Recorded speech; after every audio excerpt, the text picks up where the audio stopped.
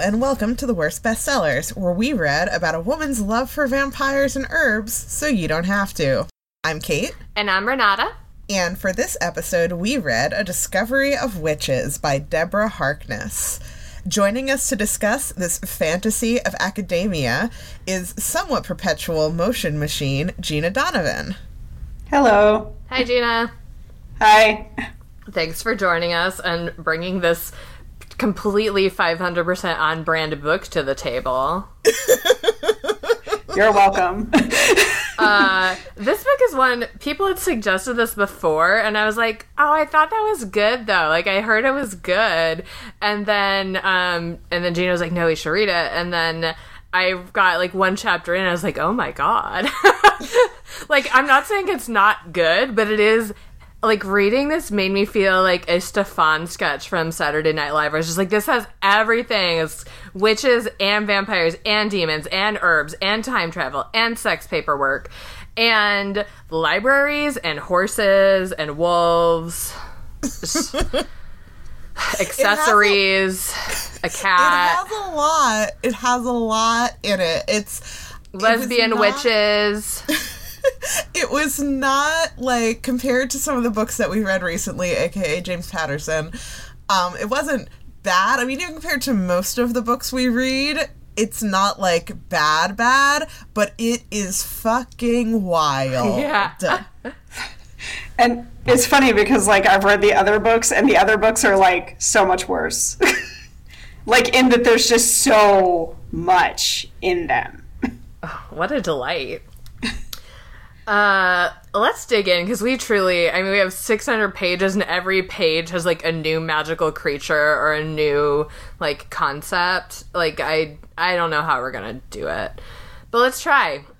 I literally just forgot the main character's name. I'm overwhelmed. Diana. Of course. Goddess of the Hunt. The book starts with Diana in the academic library of one of the colleges of Oxford. I don't fucking know anything about Oxbridge or Oxbridge, like, protocols or anything. She's in the Bodleian Library. Sure. We'll roll with that. And she has requested a whole bunch of manuscripts to go over because she is a historian who is studying alchemy, like the history of science and alchemy specifically. And one of the manuscripts is, like, weird from the start. Like, she's getting a weird feeling off of it. And we are very quickly informed that Diana is a witch and that she is, like, not real into being a witch and tries to ignore it. So this manuscript is super magic, and she's just pretending that that is not the case. Yes. But the book, like, doesn't want to be opened, and so she goes against her principles and uses a little bit of magic to make it open. And it's, like, weird. There's, like, weird handwriting inside of it, and it seems like there's more writing magically underneath the writing that's there. But she just very quickly, and there's some pages missing. And she just very quickly, like, writes some notes about it and then returns it to the manuscript storage and is like, this is probably fine. And I want to jump in. This was a book that is so horny for proper library protocol. It goes, I mean, I think you could probably use this as, like, a guidebook for visiting the Bodleian Library, where it's like, you gotta sign in with your pass, and then you get a slip, and then you write down the call numbers of the volumes you want, and you give it to the assistant, and then you put it in the book cradle, and, like, it's, like, so detailed, and I kind of liked it. So, like, the next day she goes back to the library, and she notices that there's a bunch of other magical creatures there, and we get some, like, info dump that there are essentially 3 types of magical creatures: witches, vampires, and demons? I listened to part of this on audio. It's just pronounced demons, in the same way that Philip Pullman demons are, which is shenanigans all around. But I gotta be honest, I've always thought that the Philip Pullman demons were also pronounced daemons. Nah. But because I never really read more than a little bit of any of those books. Whoops. Nah, they're demons. Because religion is a curse and a a real problem, and your pet animals are your demons. I don't know. We can't get into that. But these are demons. Future episode.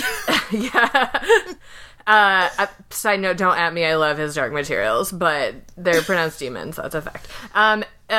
What I love is how casually she drops things in here, like, of course, as you know, witches can sense when vampires look at a witch, it feels cold on their skin, but when a demon looks at a witch, it feels hot on her skin, and, like, we all know this, and this is just universally true.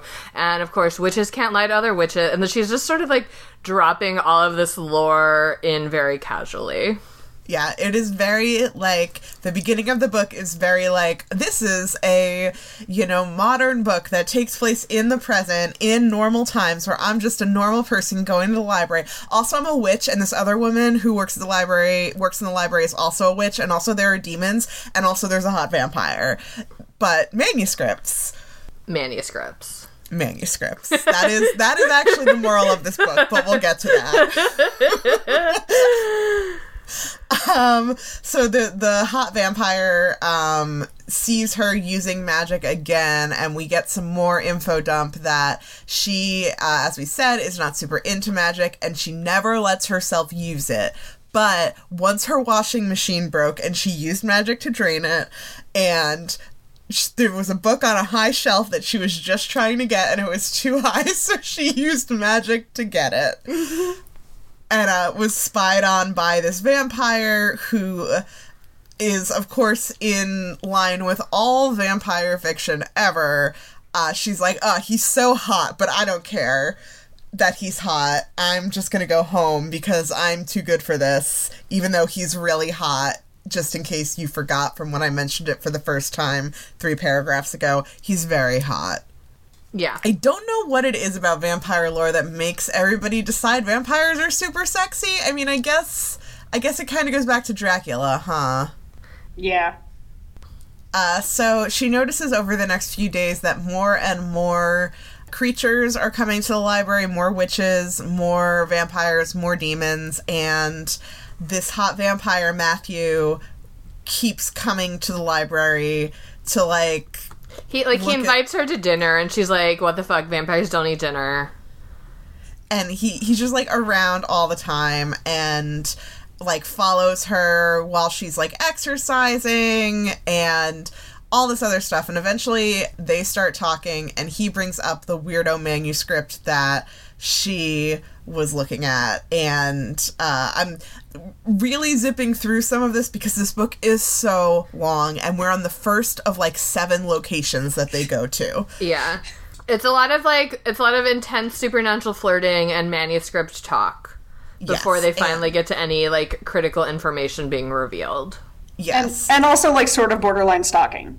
Yes. Like, very Edward Cullen playbook, very, I snuck into your room to watch you sleeping, and to look through your things for a manuscript. Yes. So we eventually find out that, like, everyone's looking for this manuscript because it, in theory, has been, like, lost for centuries. No one has seen it, and everyone wants it, and everyone thinks that it's a different thing. The vampires think that it holds the secrets to how all creatures have been made. Creatures referring to witches, vampires, and demons. The witches believe that it's like the first spell book filled with all of the first witches' spells. And the demons believe probably something about horniness. Demons are real horny in this book. Yeah, but it's the kind of thing where you could see where it's the same book, and it's just some sort of, like, very old, early magical text that is of critical importance to all types of creatures. Except humans, because fuck those guys. Yes. And, Matthew is also a professor at Oxford. He is a medical doctor, and he studies genealogy, not geology. Those are 2 different things. But you know what? He is 1,500 years old. I bet he knows some shit about geology. It's probably true. Genealogy, wolves. Mm-hmm. Yeah, he's published on all these, like, disparate topics, and while she's, like, stalking him, Diana reads all of his publications. She's like, I can sort of see how this all connects. And she's, like, making, like, a serial killer string board in her mind of, like, wolves, evolution, genes, like... Yes, and his current field of study is genetics. and he is running this medical lab at Oxford. Meanwhile, Diana's lesbian aunts, who are also witches, keep calling her because one of her aunts is having these premonitions that, like, bad things are happening. And bad things are happening, but in a very, like, I'm in my early 30s and I don't have to, you know, report what happens in my life to anyone sort of way. She just kind of, like, blows them off and ignores their messages and is like, everything's fine. I don't know what you're talking about. I'm just hanging out with a vampire and he's fine. Mm-hmm.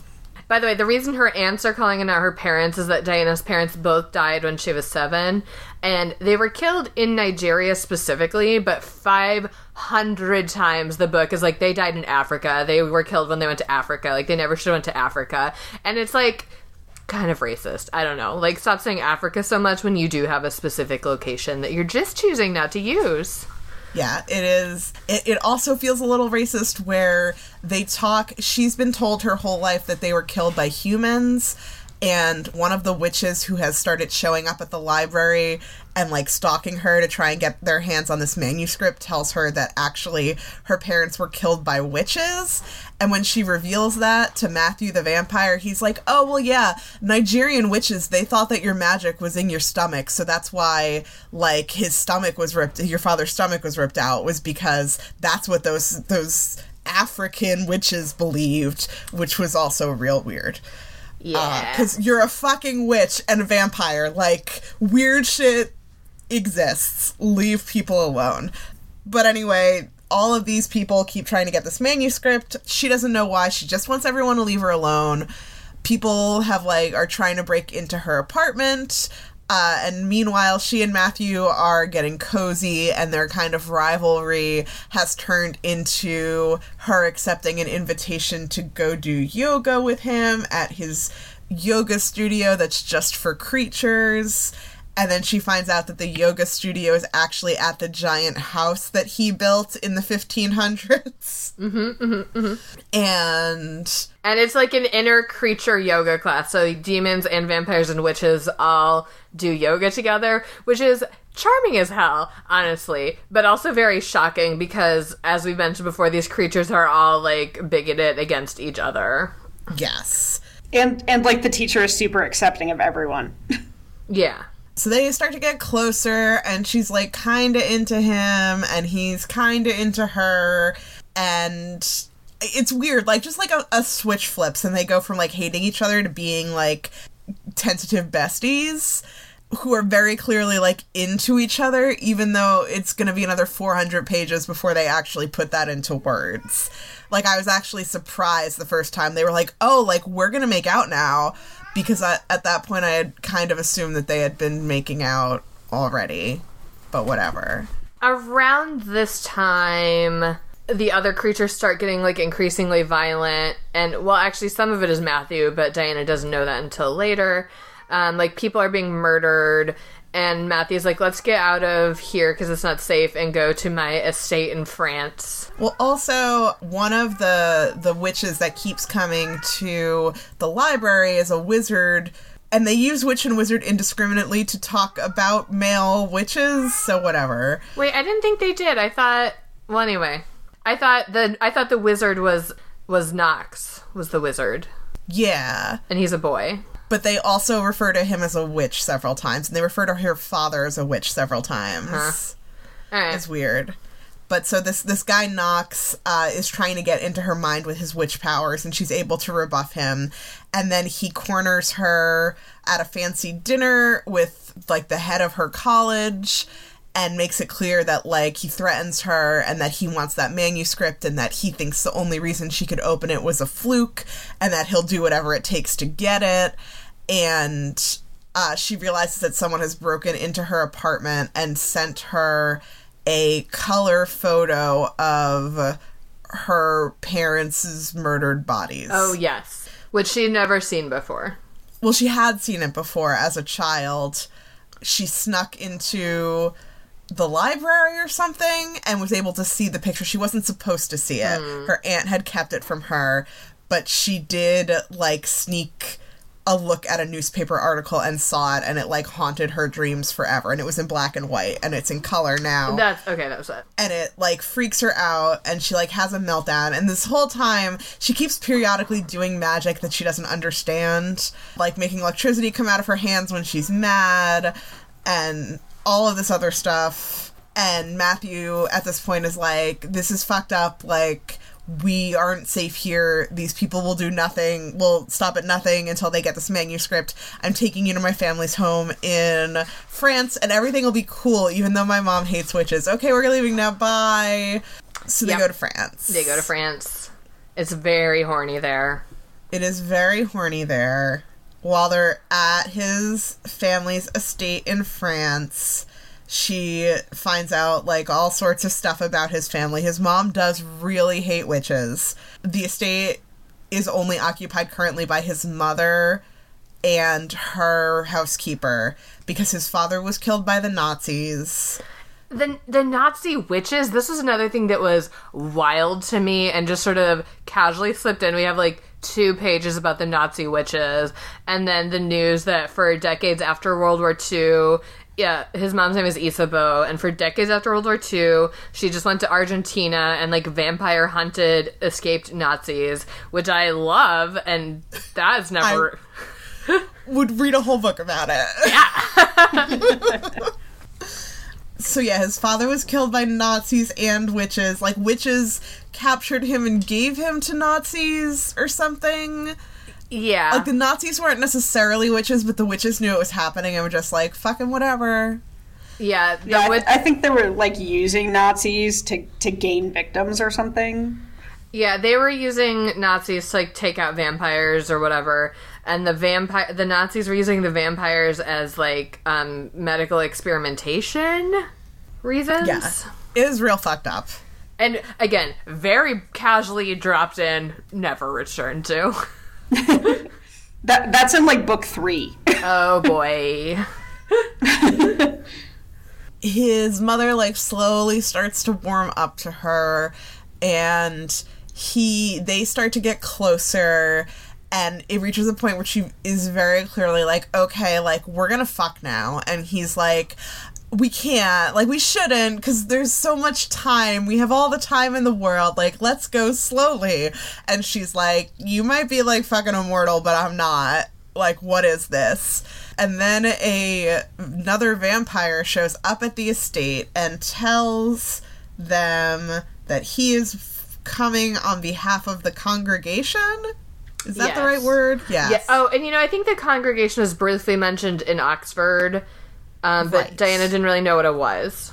Yes, and he's there to give them an official warning because the congregation came together, like, hundreds or maybe thousands of years ago during the Crusades. I don't know how time works. That might not have been 1,000 years ago. They're basically like the Volturi, like the interspecies Volturi. Yes. It's like the High Council of Vampires, Witches, and Demons. And one of their rules is that vampires, witches, and demons are not allowed to, like, have relationships within species, like interspecies. Like, it's okay to do it with humans, I guess, but not with other creatures. Only with your own kind or humans. Yes. So they're, like, in trouble for doing this, but Matthew is pretty sure that it's a ruse that they're using to get more information about the manuscript. Like, this is just a way that they can get to them. So he takes off for Oxford and tells her that they can't be together and leaves to figure out what's going on in Oxford. And then she freaks out, Diana, and has witch water. Yes. Which is like crying, but an ocean happens. And she nearly dies, but his mother sings her a lullaby, and she stops having an ocean come out of her entire body. Yeah. At some point in here, we got an info dump about all the different kinds of witch powers there are. And some of the elemental ones, there's witch fire, witch water, witch wind, and earth witch? I feel like the earth one is different. I don't think it's called witch earth. But, Anyway, she had done witch wind earlier, and she didn't really know what it was, but it wasn't as strong as the witch water. Yes, and the witch, she hasn't done witch fire yet, that comes later. Right, but she'd gotten an info dump about how it exists. Or we'd gotten one. So while Matthew is gone, she, like, goes through his shit and has his mother, like, starts talking to her about his past, and she finds out that a bazillion years ago in old-timey times... Like, extremely old-timey times, like, year 500. Yes, very old-timey times. He had been a carpenter in town while his vampire parents were, like, the rich people on like an estate. Yeah, like the lord and and lady or whatever. Yes, and as a human, he got married and had a son, and then sickness took away, killed his wife and son, and he was real upset about it, and threw himself into his work, and one day he fell off of a roof church tower. That he was working on, and was dying, and his vampire mom cared about him so much that she said to him, like, do you want me to make you take away your pain and make you immortal? You can do that. You need to drink it. Like, explains the whole thing to him, but he's so delirious that he doesn't know what's happening, and he's just like, yeah, sure. Well, and the other thing was they weren't sure if he had tried to commit suicide or if he had fallen, and if it was suicide, like, would he go to heaven or not? And, like, it was a whole moral quandary. Yes. Again, very Twilight. So he, like, is very out of it and, like, agrees to what she suggests. So she turns him into a vampire, and he's real pissed about it when he wakes up. But he kind of comes to terms with it over time, and this is, like, kind of framed as, like, a big no-no, like, you're not supposed to tell someone else's vampire story. But his mom is kind of like, fuck my son, I do what I want. And she snoops through his stuff and also finds that he, like, was friends with Darwin and Shakespeare and Gutenberg. Yeah, like, and some of this is when he's there, too, because at first he gives her a tour of the library, and she's like, oh, there's a volume that's just called Will's Plays, and they're, like, Shakespeare first drafts, and, like, all this stuff. It's just, like, historian/librarian porn. Before they get to the actual porn. Yes. While she's there... Oh, also, his vampire mom is like, come ride horses with me. And she's like, cool. She's real into horse riding, and she's very good at it. Much to his dismay. Because he... At first, when they first get there and see the stable, she's like, oh, I'd love to ride horses. And he's like, oh, like, I don't trust you to ride horses. I don't think you'd be good at it for whatever reason. Even though she grew up in, like, upstate New York in the middle of nowhere on a farm. And then when she's good at horse riding, he's like, well, shit, I guess you are good at riding horses. Well, because she can telepathically communicate with horses, like witches do. So she goes on a horse ride with his vampire mom, and his vampire mom's like, hey, is it cool if I eat some animals? Yeah. While we're horseback riding. And she can tell it's a test, so she's like, yeah, cool, whatever. And watches as his vampire mom, like, captures a rabbit and drains the rabbit and captures some other animals, like a squirrel and a fox and then a deer. And she's really upset about the, like, animal death, but she knows that she can't act upset or his vampire mom will think she's not good enough. Mm-hmm. As is common, yes. So he calls her from Oxford and essentially is like, I'm sorry I ran out. I want to be with you. I love you. I don't care what the congregation says. Like, I want to be with you. I'm coming back to France. Yes. And he does. He does. And then they make out on the lawn, and that's, like, vampire wedding. Yes. So it's wild. He's like, okay, like, I love you, let's kiss. And then he casually refers to her as his wife, and she's like, what's this now? And he's like, oh, yeah, it's just vampire culture. Like, it's kind of like how wolves mate and take a mate, but I don't like the term mate, so you're just my wife now. And she's like, all right. And like his mom like rolls. Everyone's just like, oh, okay, yeah, she's his wife now. Yep, she's part of the family now. No one can cross her. I also, at this point, I would like to drop in, because we didn't mention it before, although it had occurred before. In this book, vampires can eat human food, but they don't prefer it. But when they can, what they like is raw food, like chestnuts and raw meat. And they also love wine, and they're like really big wine snobs, which is so funny to me. Yeah, I couldn't tell if that was, like, a vampire thing in general or just, like, a Matthew thing. Yeah, I mean, certainly it's Matthew and his family, I guess, and they were the only... I liked it. Anyway. And he, like, teaches her to be a wine snob, and every time he gives her wine, he's, like... He does, like, a, smell it. What are the bouquets that you can tell? What's the mouth feel like? It's so much. It's a lot. Anyway, they're married. The maid starts making her herbal tea. And this book, like Outlander, gets like very into herbs. She has to learn what all the herbs are. There's 12 herbs that go into the tea, and she has to like identify all of them and make the tea. This tea is important. Yes, it's foreshadowing tea. Mm-hmm. And so they're, like, happily not having sex. Well, okay. They're fingering. There's some fairly graphic fingering. Yes. And not to, like, fucking get on my high horse, but I'm already on it. There's, like, it's a big thing that he keeps saying, like, oh, like, well, we can't have sex, but we can have fingering and blowjobs and all sorts of other things, but, like, as long as it's not, it's like a fucking, like, middle school rumor, like, well, as long like, as it's all those middle school rumors about fingering. Well, you know how, like, yeah. When, like, younger kids will be like, oh, well, like, but we didn't have sex, I just gave him a blowjob. It's like, no, that's a sexual act that you did. Like, just because you have not had penis and vagina intercourse does not mean that you're not having sex. Matthew and Diana. Yes. Yeah, they have a very strict definition of what constitutes sex.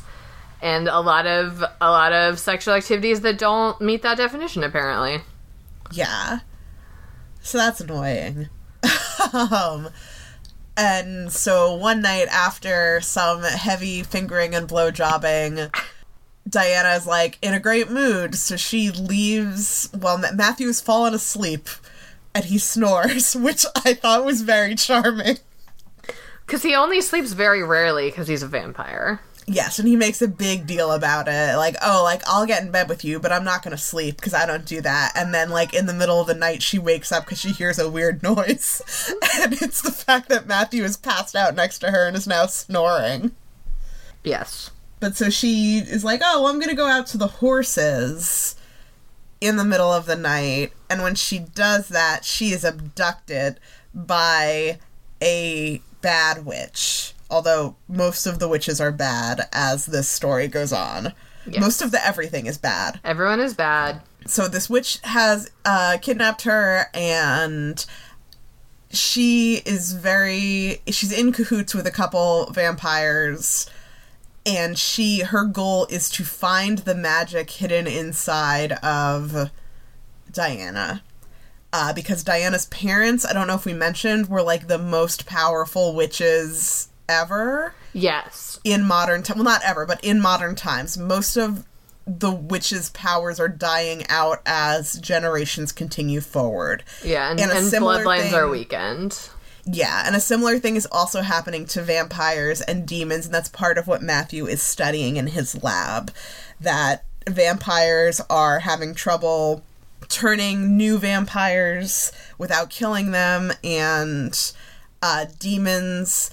The thing with demons is, like, they have, like a craziness is their power, and it makes them, like, super creative or just regular, like, insane.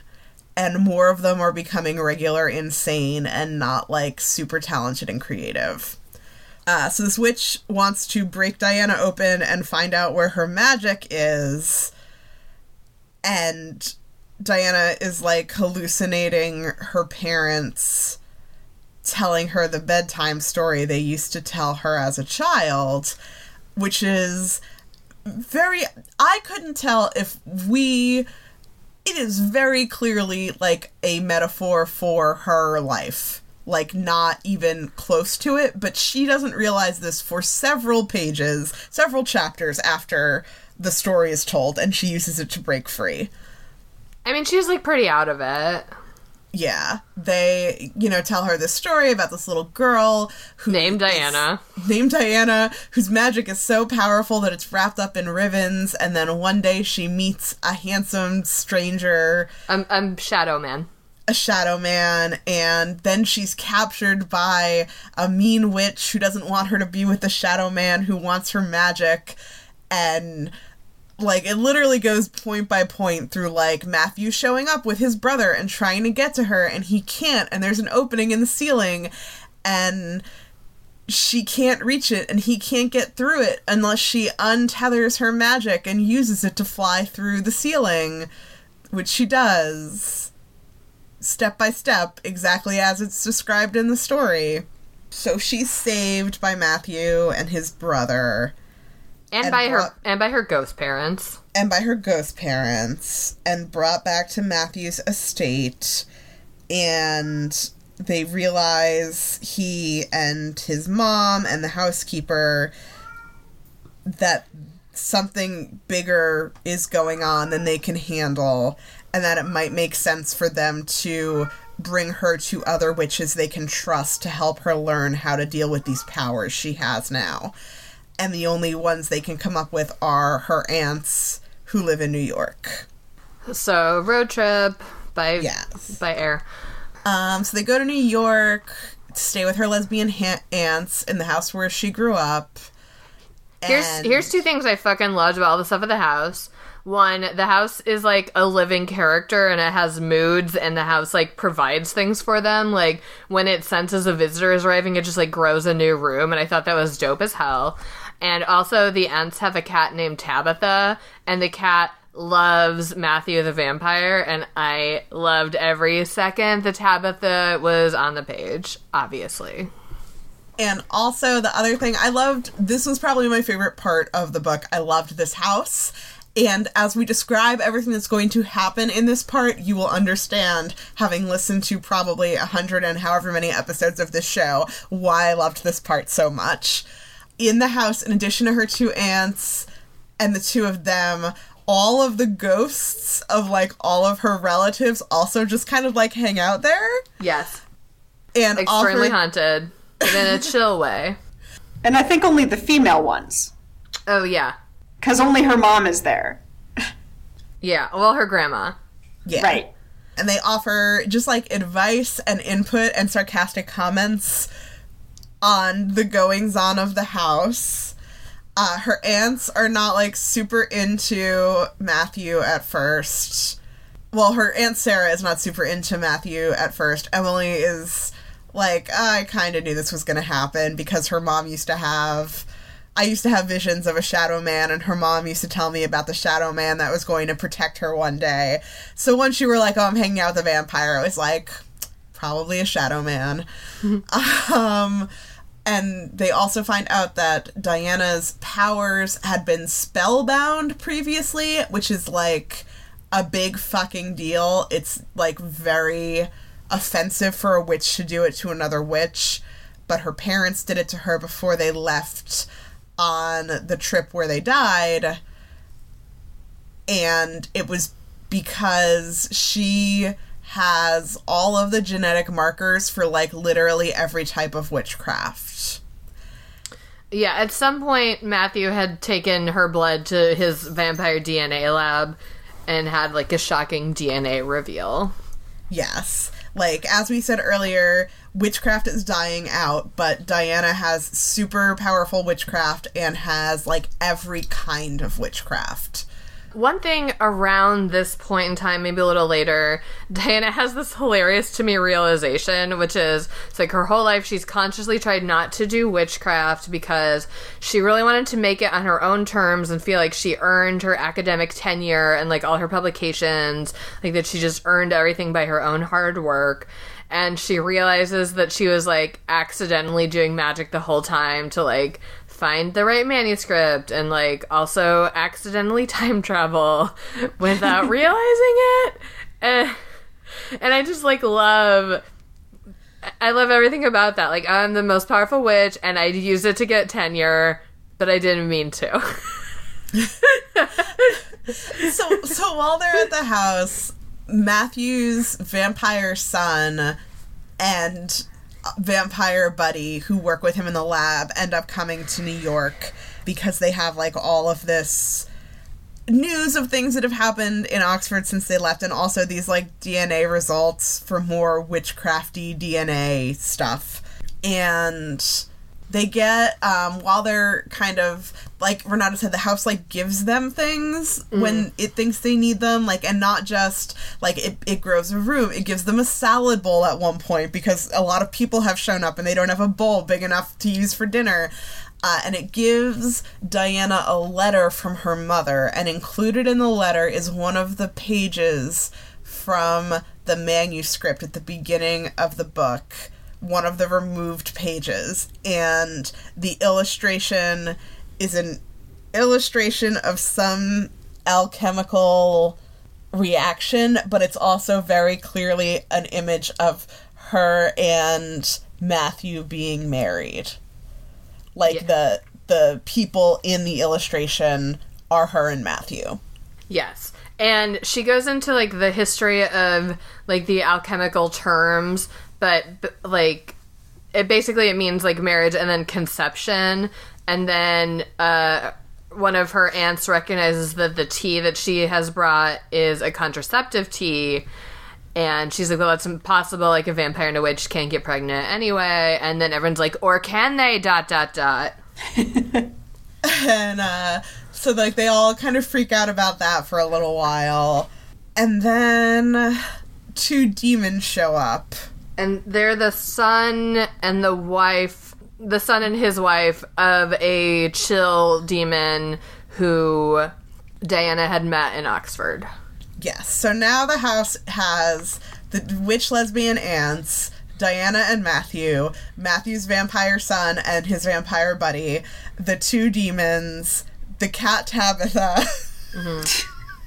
And they're all just kind of hanging out and chilling in this house. And, I mean, around here also, Matthew has a demon friend who's, like, his banker and friend and knight. His name is Hamish. He arrives too, and so then by the end of it, they have this powerful, like, the opposite of the congregation, because they have 3 demons and 3 vampires and 3 witches, and that's, you know, an important number of beings to have. Plus 1 cat. Also, we totally glazed over the part where it turns out while Matthew's gone, back in France, Diana snoops through his office and finds out that he's the leader of, like, an ancient order of holy vampire knights. Oh, yeah. They were the Knights of the Templar, but that died out, and they just were reborn as the Knights of Lazarus, and it's a thing. Yes. So, yeah, she, like, finds that out while he's gone, and then, like, mentions to him, like, 10 chapters later, like, oh, because you're the head of that order, right? Sorry, I didn't mean to, like, snoop through your things. And he's just like, no, it's cool. It's fine. I'm not mad about it. Yeah, I am. And everyone has to listen to me, because even though I'm the younger brother, so I'm not in charge of our family, I am in charge of the Knights of Lazarus. Yes. So all the other vampires have to listen to me if they are a part of this order. One thing I like about that reveal, overall, I mean, Matthew definitely has this huge, like, alpha male, like, I'm protective, and, like, if you touch my wife, I'll, like, fuck you up. And he's, like, he has that whole thing. But overall, he's a lot more chill about things like that than some other characters in some other books. Like, I feel like, you know, for example, Christian Grey, if Anna had been like, oh yeah, I went in your drawer and I saw your Knights of the Lazarus seal in your drawer, he'd been like, what the fuck? That's my drawer, bitch! Like, and Matthew's just like, oh, that's fine. He's like, and not only like, oh, that's fine, he's like, oh yeah, I probably should have told you that at some point. Sorry. Yeah, that's the emotional maturity I expect from a 1,500-year-old man. So just to round out the end real quick, they realize that they need to... Yeah, Kate, please wrap this up quick. I would love to just hear a quick explanation. Just real quick, what did they do now? They decide to time walk to the past. Because that's a witch power that she has. But Kate, how many things does she need to go to the past? She needs 3 things from the past, from the time that she wants to go to. Cool. Also, the reason they have to go to the past is because she needs to train her witch powers, and there aren't any living witches who are strong enough, but in old times, witches were better. So they're going to the year 1590. One of their objects is a Christopher Marlowe manuscript, and there is a casual reveal from Matthew that Christopher Marlowe was very horny for Matthew, which I love. And it's also revealed that after they get to New York and they're staying with the lesbian aunts, I keep saying they're lesbian aunts because God knows we don't read enough books with queer content on this show, and I was just really happy about it. As they're in New York with the lesbian aunts, there's all these little reveals of like, oh yeah, like when you were a kid, you did that magic all the time. You just don't remember. And I was actually very charmed by this. When she was a child, she would time walk back in time to her birthday to get cake when she wanted cake. Yep, and then she'd just roll up back in the present with a piece of birthday cake. That is the power that I want. Iconic, yes. It's like infinite cake. So they decide that they're gonna go back in time to learn to do witch powers, and they do that. Also, real quick, she gets vaccinated before they go. This book is pro-vax, and I want that on the record. I was so curious where he got a smallpox vaccine. He's a vampire. You think he just had it in his lab? Like... Yeah, I would absolutely read, like, a side story that's just, like, us breaking into the CDC to get smallpox. And then shipping it through the mail. Yes. My God, like, so much. There's so much. I overall really enjoyed all of this, but it is just... Did we skip over the part where they, like, had the fight with Michael's ex-girlfriend? Or Matthew's ex-girlfriend? Oh, yes, we did. Yeah. By the way, I think this is the only non-white character in the book, and she has literally been driven mad, so that's cool. Yes. Yeah. Was Satu white? What? Was Satu white? Oh, okay, you're right. She's not the only one. I think Hamish also was not white. Well, he's Scottish. But I thought he also was, like, whatever. Maybe he is white. She's the only character described as black. Yeah. We'll go with that.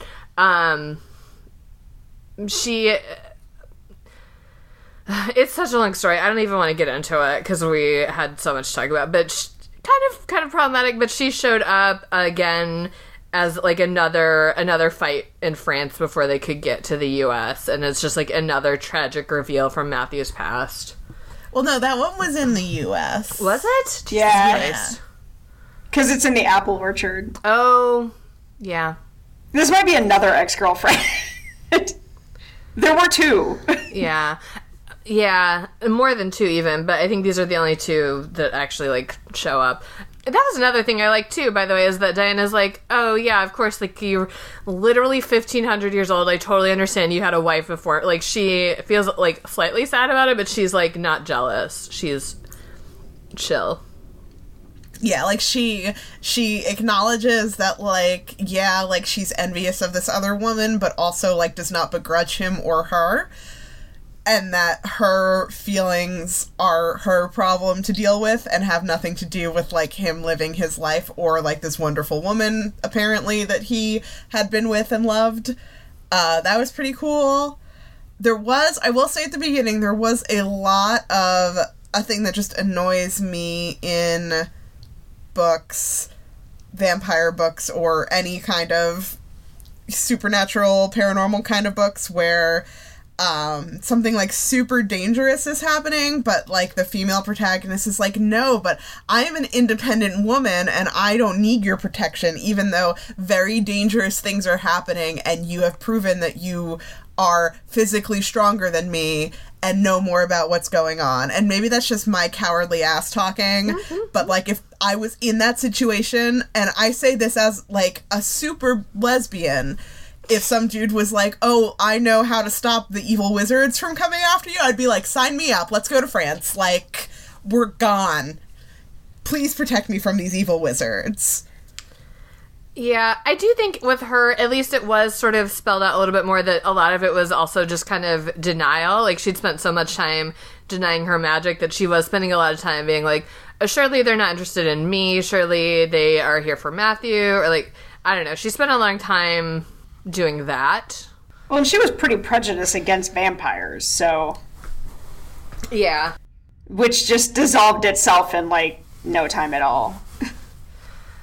It is, like, my least favorite trope, just because it is the trope that I can relate to the least. Sure. Like, no, please, yes, please take me somewhere and protect me. I don't want to be murdered by wizards. Thank you. Fair enough. Also, this book did have the line that is, I think, contractually required to be in every vampire human book, which is at one point the vampire says, "You're the most frustrating creature that I have ever encountered." Yep. In 1,500 years. In 1,500 years. Yeah. Yeah, it's wild. Like, I mean, that is so old. Like, I mean, Edward Cullen is 108 or whatever, and that's very old. This guy is 15 times older than Edward Cullen. What? Okay. Anyway, that's Matthew. That's his book. I'm sure we left some stuff out because it's very long and 1,003 things happen, at least. But let's move on to dramatic readings and just give you a real concentrated dose of this text. So our first one is when Diana wants to make dinner for Matthew, although she knows he's a vampire, and she's done some hilarious research into figuring out how to care for and feed your vampire. And I will be Diana, and Kate will be Matthew. Vampires categorically did not like vegetables. Spices didn't seem to pose a problem, so I kept the rosemary and ground some pepper over the rabbit while it seared in the pan. Leaving Matthew's rabbit a little underdone, I cooked mine a bit more than was required, in the hope that it would get the taste of raw venison out of my mouth. After assembling everything in an artistic pile, I delivered it to the table. This is cooked, I'm afraid, but barely. You don't think this is a test of some sort, do you? No, but I'm not used to entertaining vampires. I'm relieved to hear it. It smells delicious. While he was bent over his plate, the heat from the rabbit amplified his distinctive scent of cinnamon and clove. Matthew forked up a bit of the chestnut biscuit. As it traveled to his mouth, his eyes widened. Chestnuts? Nothing but chestnuts, olive oil, and a bit of baking powder. And salt. And water, rosemary, and pepper. Given your dietary restrictions, it's a good thing you can figure out exactly what you're putting in your mouth. With most of the meal behind us, I began to relax. We chatted about Oxford while I cleared the plates and brought cheese, berries, and roasted chestnuts to the table. Help yourself, I said, putting an empty plate in front of him. Matthew savored the aroma of tiny strawberries and sighed happily as he picked up a chestnut. These really are better warm. He cracked the hard nut easily in his fingers and popped the meat out of the shell. The nutcracker hanging off the edge of the bowl was clearly optional equipment with a vampire at the table. What do I smell like? For a few moments, it seemed as though he wasn't going to answer. The silence stretched thin before he turned wistful eyes on me. His lids fell, and he inhaled deeply. You smell of willow sap. And chamomile that's been crushed underfoot. There's honeysuckle and fallen oak leaves, too, along with witch hazel blooming and the first narcissus of spring. And ancient things. Horehound, frankincense, lady's mantle. Scents I thought I'd forgotten. His eyes opened slowly, and I looked into their gray depths, afraid to breathe and break the spell his words had cast. What about me? Cinnamon and cloves.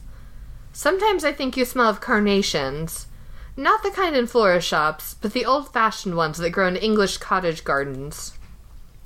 Clove pinks. Not bad for a witch. I reached for a chestnut. Cupping the nut in my palms, I rolled it from one hand to the other, the warmth traveling up my suddenly chilly arms. Matthew sat back in his chair again, surveying my face with little flicks of his eyes.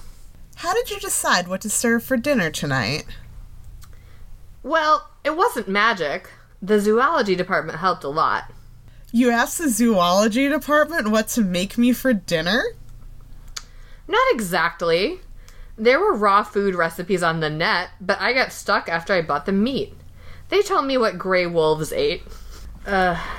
I still can't believe there's 3 kinds of creatures and one of them isn't werewolves, by the way. It's one of my main grievances with this book. Alright, our next dramatic reading is, it's gonna get a little bit sexy, but not penetratively sexy. And we'll mix it up, and Kate will be Diana, and I'll be Matthew. What does the distinguished historian know about bundling? I turned on my side and slowly extended my fingertip along his jawbone. I'm familiar with the custom, but you are neither Amish nor English. Are you telling me that, like wedding vows, the practice of getting 2 people into bed to talk all night but not have sex was dreamed up by vampires? Modern creatures aren't only in a hurry, they're overly focused on the act of sexual intercourse. It's far too clinical and narrow a definition. Making love should be about intimacy, about knowing another's body as well as your own.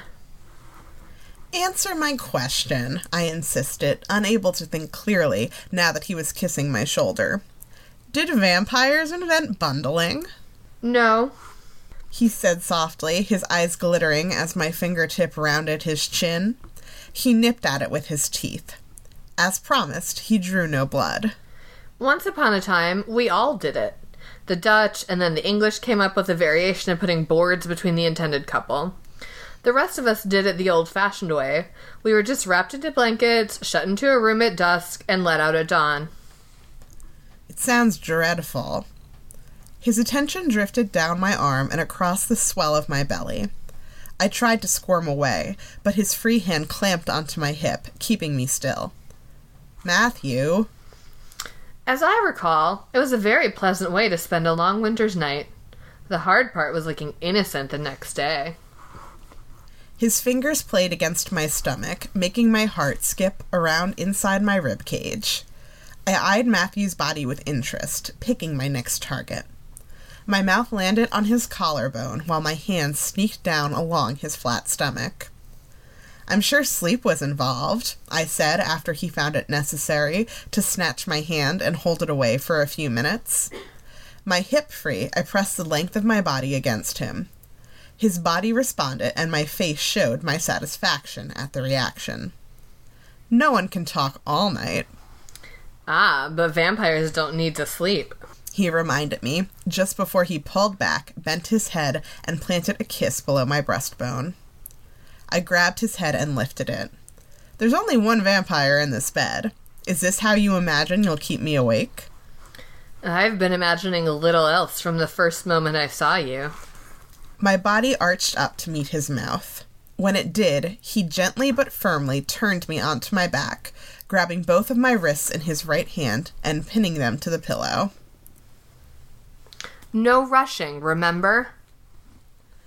I was accustomed to the kind of sex that involved a physical release without needless delay or unnecessary emotional complications. As an athlete who spent much of my time with other athletes, I was well acquainted with my body and its needs, and there was usually someone around to help me fill them.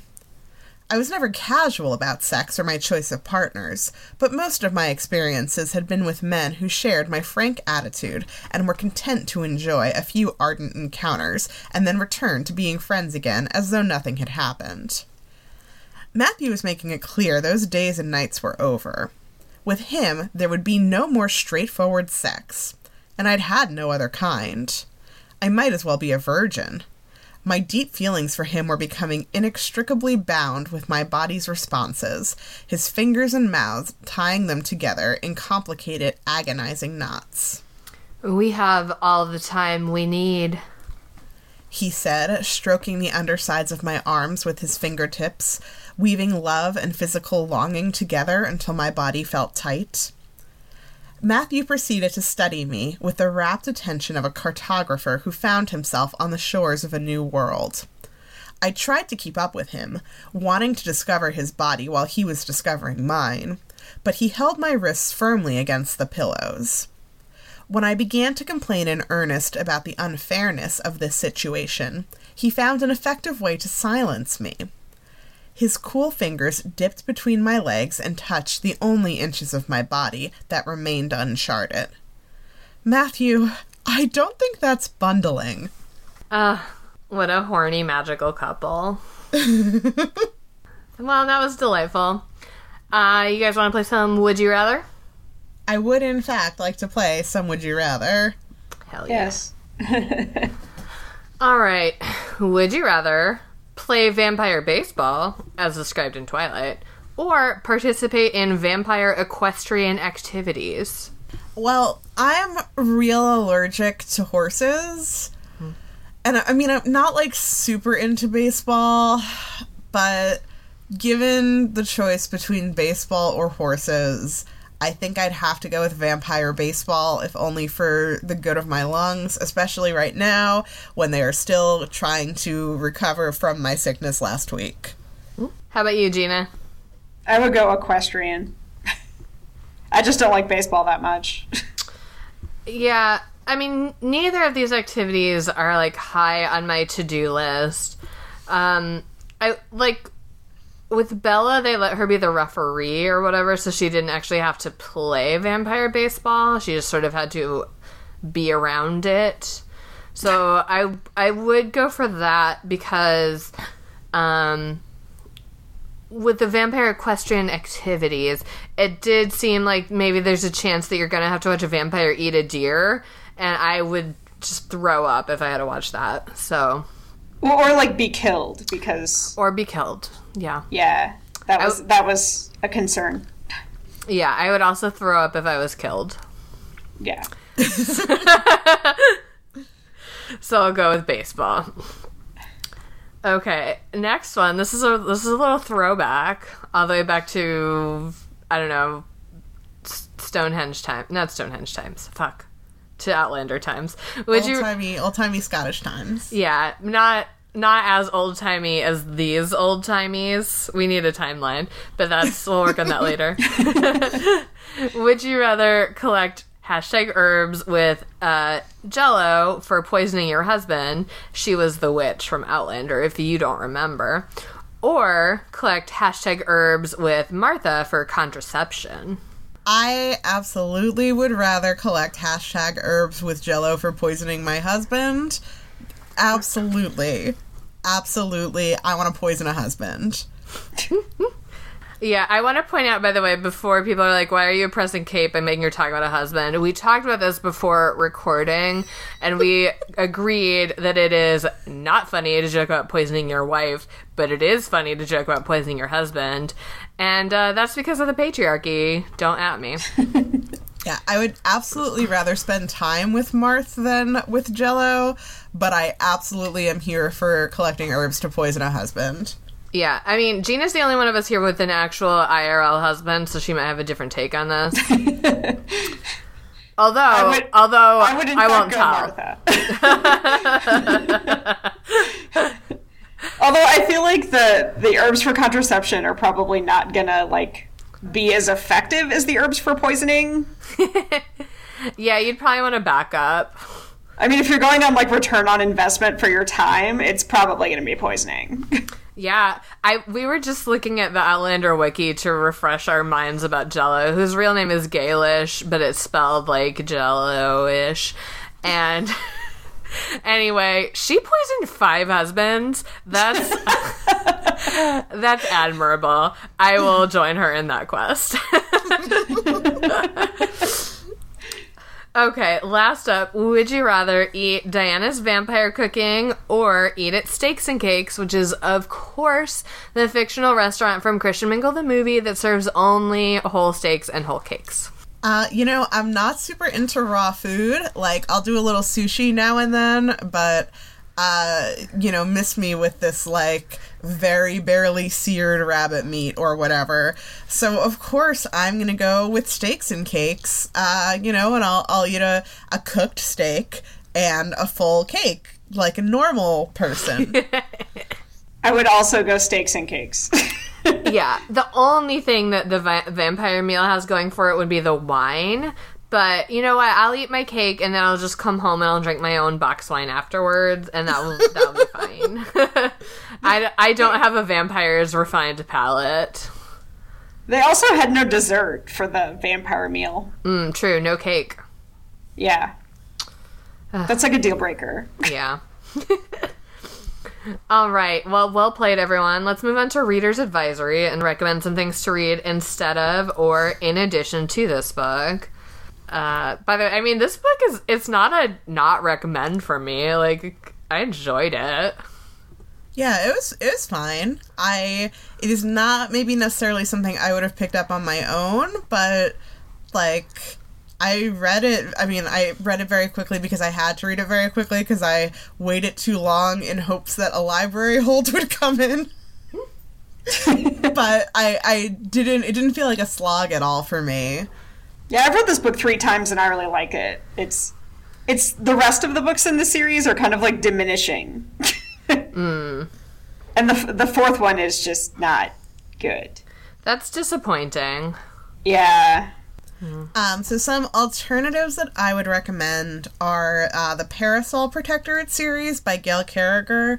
They are steampunky kind of paranormal mystery romance-y things. They're very funny, and there are queer people in them, and I quite enjoyed them a lot. So that's one that I don't necessarily think I've recommended on here before, but who knows? We've been doing this podcast for so long. The Tiffany Aching novels, which are Discworld novels. I mean, all Discworld is pretty good. Like, you can't really go wrong with that. Just pick your favorite thing that you want to see satirized and then read those books. But the Tiffany Aching ones are young adult books, and I do particularly like them. I also think this book to me felt like several of the books that we've read for the podcast just like spun around in a blender. I feel like this is Outlander, Twilight, and 50 Shades just made into a smoothie, but then also with like a dictionary and, I don't know, Darwin's Origin of the Species and like a Gutenberg Bible also thrown in the blender. And I would also throw, what's the True Blood book? Oh, yes. The True Blood books, yeah. Yes. The Sookie Stackhouse books. That was, I thought they seemed really similar to that, yeah. Yes. But only like the first 3 Sookie Stackhouse books. Yeah, this is like this is like white collar Sookie Stackhouse. Yeah. The comic book, The Chilling Adventures of Sabrina, if you like witchy things, but with more like men being murdered, that would be a good suggestion. I mean, I do like men being murdered. I'm nervous. It seems You might want to take a pass. You particularly might it's want to like take a too pass much. Like, I like an off-screen comical murder. I don't like all those details. I don't like cannibalism. Anyway, what I do like, though, is the TV show The Magicians. And I like the book series as well, but the show is infinity times better than the books. Like, as it goes on, the show just keeps killing it harder and harder. And it's so good. The first 3 seasons are on Netflix. It's such a, like, funny blend of this kind of, like, urban fantasy. I'm sure I've talked about it before, but last week they aired the musical episode of this season, and it was perfect. The Librarians movies also I would recommend. Yeah. I do love those. And there's a TV show of the movies also, but I haven't really watched it. I haven't either, but I think the showrunner is the showrunner from Leverage, so I do want to eventually watch it. I put a whole bunch, so we'll have more on the website, but also one last one is Labyrinth Lost is a very good witchy book. Mm-hmm. All right, Gina, you got anything you want to recommend? Mine was True Blood. Oh, yeah. True Blood's real solid. I just liked the first 4. Yeah, I've been, my roommate and I have been slowly, well, she's rewatching True Blood. I'm experiencing it for the first time, and love it. I'm loving it. Yeah, I watched him in real time, and I kind of missed that show. Well, it's on Amazon Prime if you want to revisit. I never actually saw the end. Yeah, I think we can talk about it later. It is slightly going off the rails, but I watch Riverdale, so I don't mind that. Yeah. Strict adherence to rails is not necessarily a requirement for me from the media that I consume. Yeah, and the only show I would add would be, like, Legends of Tomorrow, just because of time travel. Oh, yeah. I've been meaning to watch Legends of Tomorrow. I quit watching Arrow finally. Like, it took me forever to disentangle myself from it. But I watch other CW shows, and I keep seeing commercials for Legends of Tomorrow. I'm like, this seems fun in a way that Arrow so frequently failed to be. Yeah, like, it's more, like, lighthearted. Yeah. But it also has the dude from Doctor Who, and he's still a time traveler. Which one? Rory. Arthur Darvill. You probably maybe don't necessarily know who that is. Cool. Okay, so we'll have all of these delightful recommendations up at worstbestsellers.com. And for now, what's everyone's candy pairing for this? My candy pairing is old-timey candy that you get from the old-timey candy store at an old-timey... I'm sorry to interrupt. I think by store you mean Shoppy? Shoppe, yes. An old-timey candy that you get from the old-timey shoppes that you find in old-timey villages. Because, it's, like, kind of weird and overblown, but it's not bad. Yeah. How about you, Gina? I went Cadbury Flake, which is, like, partly just because I have a hard time reading about books that take place in Britain without thinking about Cadbury Flakes, because they're, like, one of my favorite candy bars. But also because, like, they look so great, and then, like, you take, like, one bite and they just go everywhere. That is very appropriate. My candy pairing is just #herbs. This book didn't go as deep into the #herbs as Outlander, but also what could? All right, now it's time to play the Rock, Paper, Snicked, which is the game where Kate says who Dwayne "The Rock" Johnson would be if he were in this book, and I'll say who Wolverine would be if he were in this book. And Gina will pick which most enhances the book, or she can choose paper, which is to leave the book as is. All right. If Dwayne "The Rock" Johnson was in this book, he would be one of the porters at Diana's college. Those are, like, essentially just, like, the dudes who, like, security guard type hang outside to make sure no one sneaks in if they're not supposed to. And there would be a lengthy subplot about him hunting down the people trying to break into Diana's apartment. And probably he would catch them in the act and try to capture them. And he'd tragically fail because this is fiction and they're like witches and vampires. Because obviously he'd never fail in real life and we know that. But, this is fake. And we have to make allowances for plot. but he would give important information about them to Matthew so that Matthew would know how to find them. And the rest of the book would basically be the same, but we just get like 5 or 6 action-packed, rock-centric chapters about him like trying to solve this mystery. Nice. Well, if Wolverine were in this book, he would be one of the Knights of Lazarus. He'd, get the fancy wax seal letter and show up at the Bishop house at the end of the book and drink some whiskey with the aunts. His presence wouldn't really change the course of this book, but it would set the stage for a spin-off prequel about the Knights of Lazarus, origins. So I would go with Wolverine on that one, just because I think I'd be there for the prequel Knights of Lazarus. Yes. Like, I would read that book. Yeah. I would if Wolverine were in it specifically.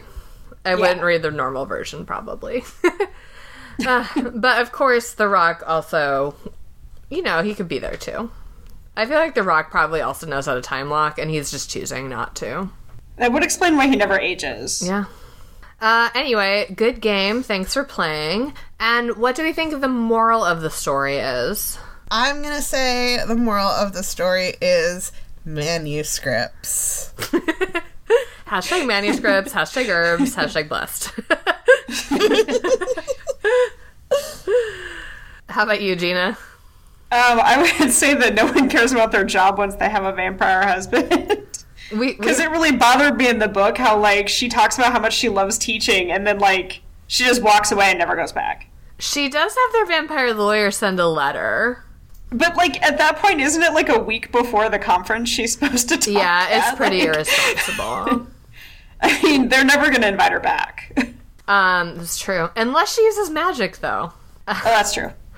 Speaking of, my moral of the story is a pun, and I'm not proud of this, but it is getting tenure as a real witch. Thank you. Boy, now it's time for Duarte's Corner, where my cat Duarte will give his opinions.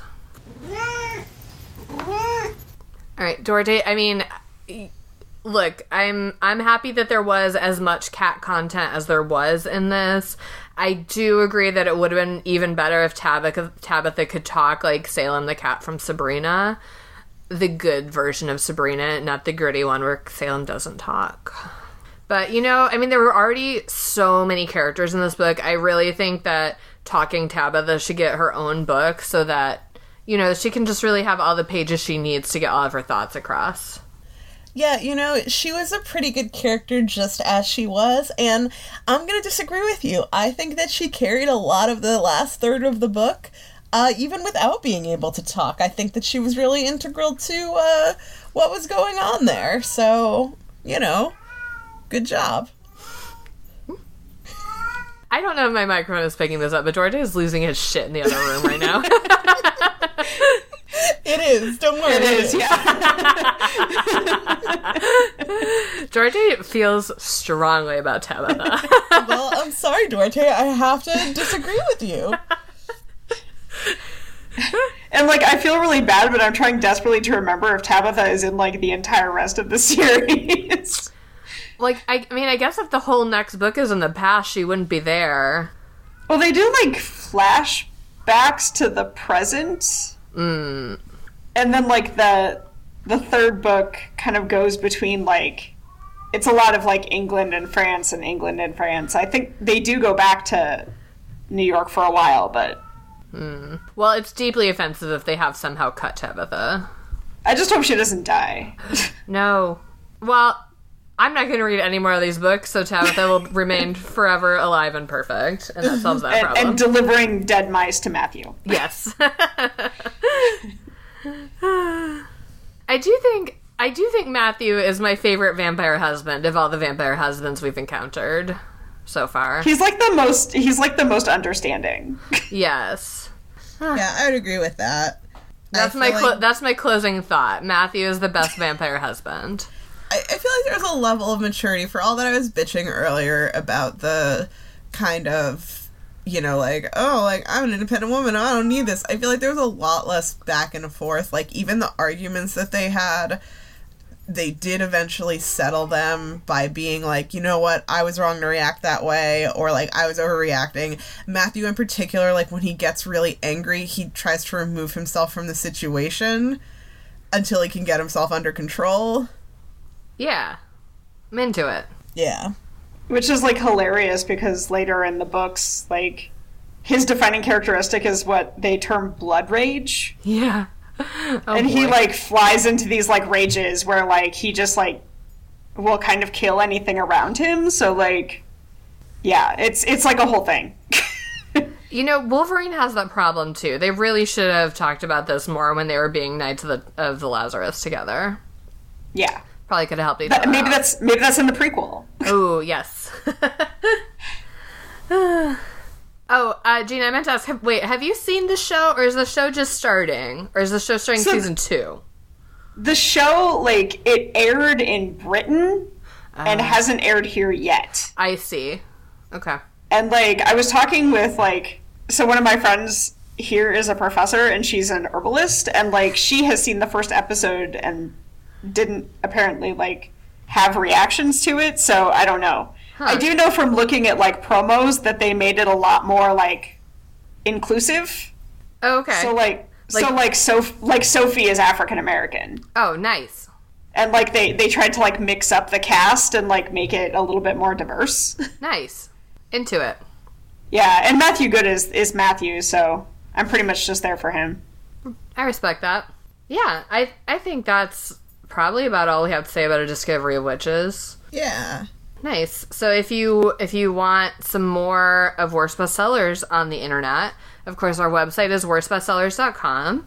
We're on Facebook at facebook.com/worstbestsellers. We're on Twitter at worstbestseller with no S because, of course, back in old archaic English, that's just how you spelled it. We just didn't have that S back then. That's how Shakespeare wrote it. We also have a Goodreads group that you can access from our website, worstbestsellers.com. You can subscribe to us on Stitcher, iTunes, Google Play, Spotify, wherever else you find podcasts because you don't buy them. If you do subscribe to us any of those places, please take a moment to rate and review us. When you rate and review us, it pushes us up a little bit on the charts and makes it easier for new people to find us. If you don't rate and review us, we'll be forced to time walk back to your birthday and steal your birthday cake, and you don't want that. Cash, you'll be real mad. You can also subscribe to us on Patreon at patreon.com/worstbestsellers, where you can pledge a small monthly recurring donation that goes to us to do things like buy equipment, pay our taxes, pay our editor, and in exchange, you get some perks that go along with that, including like a newsletter, you can get a postcard in the mail, and at our top tier, you can get a care package from us after 6 months. So check that out. Yeah, we'll send you some #herbs in the mail. Yeah. That doesn't mean drugs, by the way. At police, if you are listening. And not smallpox, like in this book.